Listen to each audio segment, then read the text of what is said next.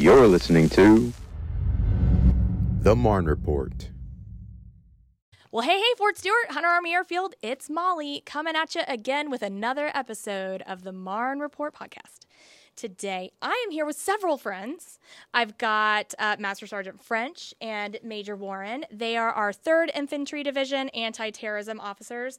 And from the garrison side of the house, I have my buddy, Mr. William Payne. He is our installation anti-terrorism specialist. Hey, gentlemen, thank you so much for being on the podcast with me today. Thank you for having us, Molly.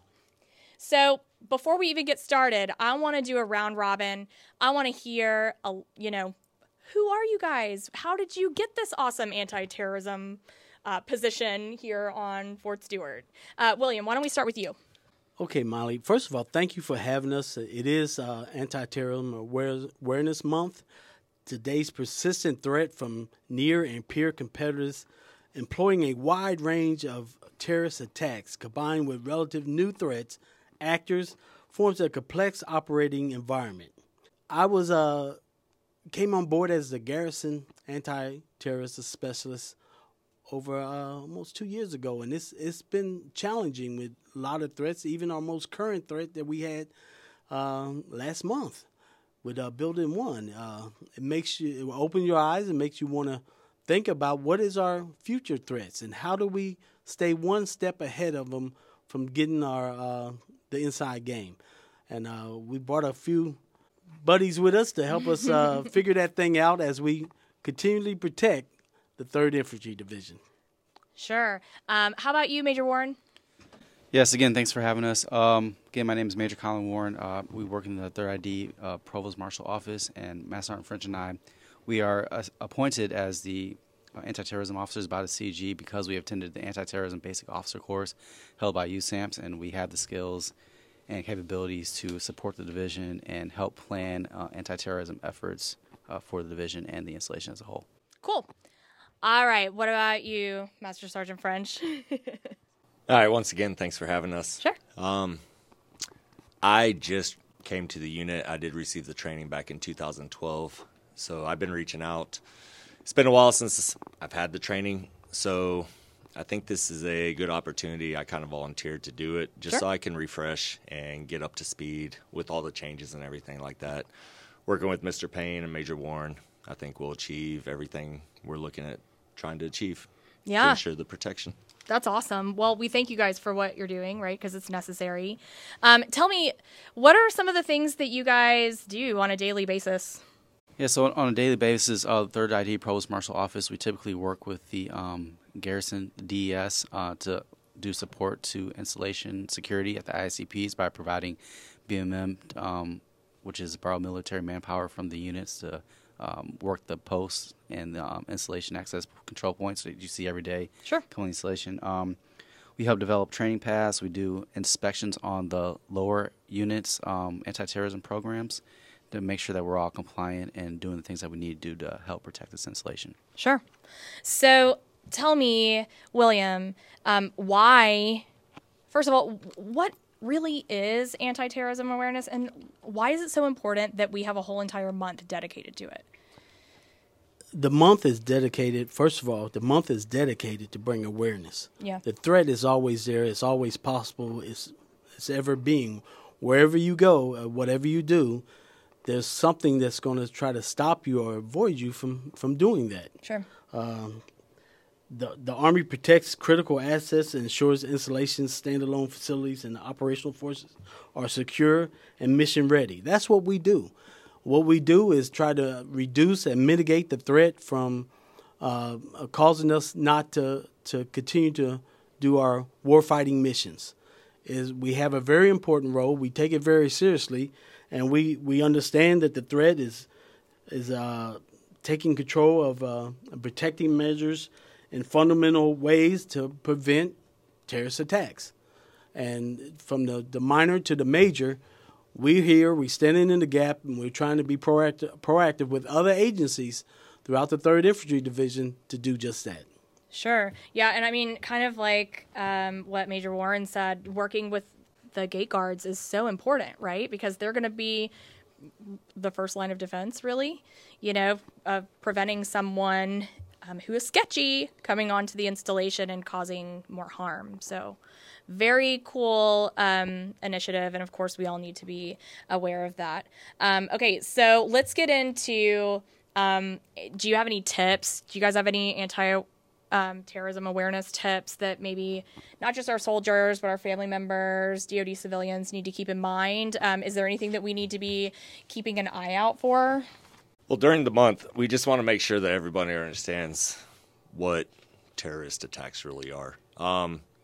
Everybody thinks it's fighting ISIS or Al-Qaeda, everything like that. But there's more to it. Domestic terrorism, there's a lot of incidents, active shooters, everything like that. We just want to bring awareness so everybody's tracking. And if they see something that looks out of place, that they can know who to notify, that they can reach out, report it. We don't want any innocent bystanders. We don't want anybody getting hurt because somebody didn't know how to report it or anything like that. Sure. So you said know when and where to report it. Where do you go to report? We have many avenues to help with that. iWatch, see something, say something with 800 numbers that's posted, and through everything that we have. For those that are third ID soldiers, if you're not sure what to do, report it to your chain of command. Sure. Civilians, of course, if you're not sure what to do, seek your supervisor. They will give you avenues of approach to report those things that are necessary. Regardless of how little you may think that situation is, little becomes much if we don't stop it at the ground root. It's important for us to always look out for anything that's suspicious and report it as necessary. Sure. So I know I've got you guys here, but are there people does it trickle down? Are there other anti-terrorism officers in the brigades and garrison offices? Is it just you guys, or are there more appointees to, fighting this mission? Yeah, so Mr. Payne can speak to the installation service, but every unit, brigade and battalion level have dedicated anti-terrorism officers on memorandum appointments from their commander. Got it. Okay, cool. So I asked just because, there's a lot of people that someone can go to if, they see something funky. That's a great question, Molly, because even this month, Antiterrorism Month, 21st to the 25th of August, we're holding a anti-terrorism basic officers course. Okay. Which we do twice a year, and we graduate about 40 students in each class. Wow. So we have people that are educated. We have people that are trained. We have individuals that are waiting to fulfill those roles. So, yes, each unit is required to have an anti-terrorism officer at their battalion. They also require training before any deployment or movement. Mm-hmm. So it's important for us to always keep anti-terrorism in the front of our minds, knowing what to do and where to do. And once again, if you see something suspicious, report it. iWatch. Those things are key to our soldiers' survival. Sure. And then I do have one more question, because we talked about soldiers and you said deployment, right? Which obviously we've got deployment happening right now. Yes, and we spoke with our friends from Army Community Service last week about all kinds of deployment tips, and anti-terrorism awareness came up. But just to clarify, are there people that can go speak to FRGs? How do we make sure that our family members are aware of all of this information? Another great question, Molly. If the soldier doesn't talk to the family member about anti-terrorism, they probably won't get it in their history class. So they'll get pieces of it, but not what the focus that we want. Sure. So it's important that the service member brings that information home to their family members and share it with them so that they will know where to go. Sure. And once again, many attacks that we've had in our schools today, mm-hmm. it's important for us to be well aware of what's happening around us, be aware of our surroundings, and know when and where to report something suspicious. Yeah. So once again, we want to emphasize that, not only to our soldiers, but to family members. And it's a shame to say to even our children in school that they have to be aware of. If they see something that's not doesn't look right, they need to let someone know. Sure. Whether it's a teacher, principal, or whomever. Yeah, of course. And then touching on the civilian aspect, I know that we have the annual training, right, that we have to take. It's on the computer. But do all of our garrison agencies also have anti-terrorism individuals that have been appointed?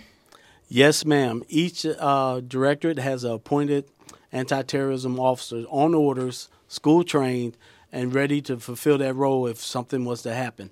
On the civilian side, we have what we call EAP, Emergency Action Plans, that are actually part of the EM, Emergency Management Program, which they have to help and fulfill those roles in each directorate. They're responsible annually to fulfill those requirements. It's important for us to even think about those other programs that goes along with anti-terrorism, which is insider threat, OPSEC. All those play and go hand in hand with our Antiterrorism Awareness Month and also our anti-terrorism action plans. Sure. Sorry, William, I'm kind of keeping you in the hot seat right now, but I do have a question because you mentioned OPSEC, right? And a lot of people get OPSEC and anti-terrorism awareness and all of that stuff confused. Can you tell me the difference? Because we do have a special month dedicated to OPSEC awareness now, right? That is correct, Molly. This is not our designated month. OPSEC month, which Right. is in January. However, How do they go hand in hand? they go hand in hand because OPSEC is Operation Security. Sure. Which anti-terrorism is the being proactive along those same lines to prevent a terrorist attack. Sure. So they go hand in hand. OPSEC is Operation Security. Anti-terrorism is trying to prevent something major from happening. Right. So, and I do see where you're coming from, right? Because a lot of stuff with OPSEC is like, don't put your whole world out there on the internet, right? Don't be Correct. driving around with an army wife on your car or my soldiers deployed. Because if someone bad sees that, that's when the anti-terrorism awareness That is correct, skills Molly. kick in, Yes, right? ma'am. I got you now. I'm understanding.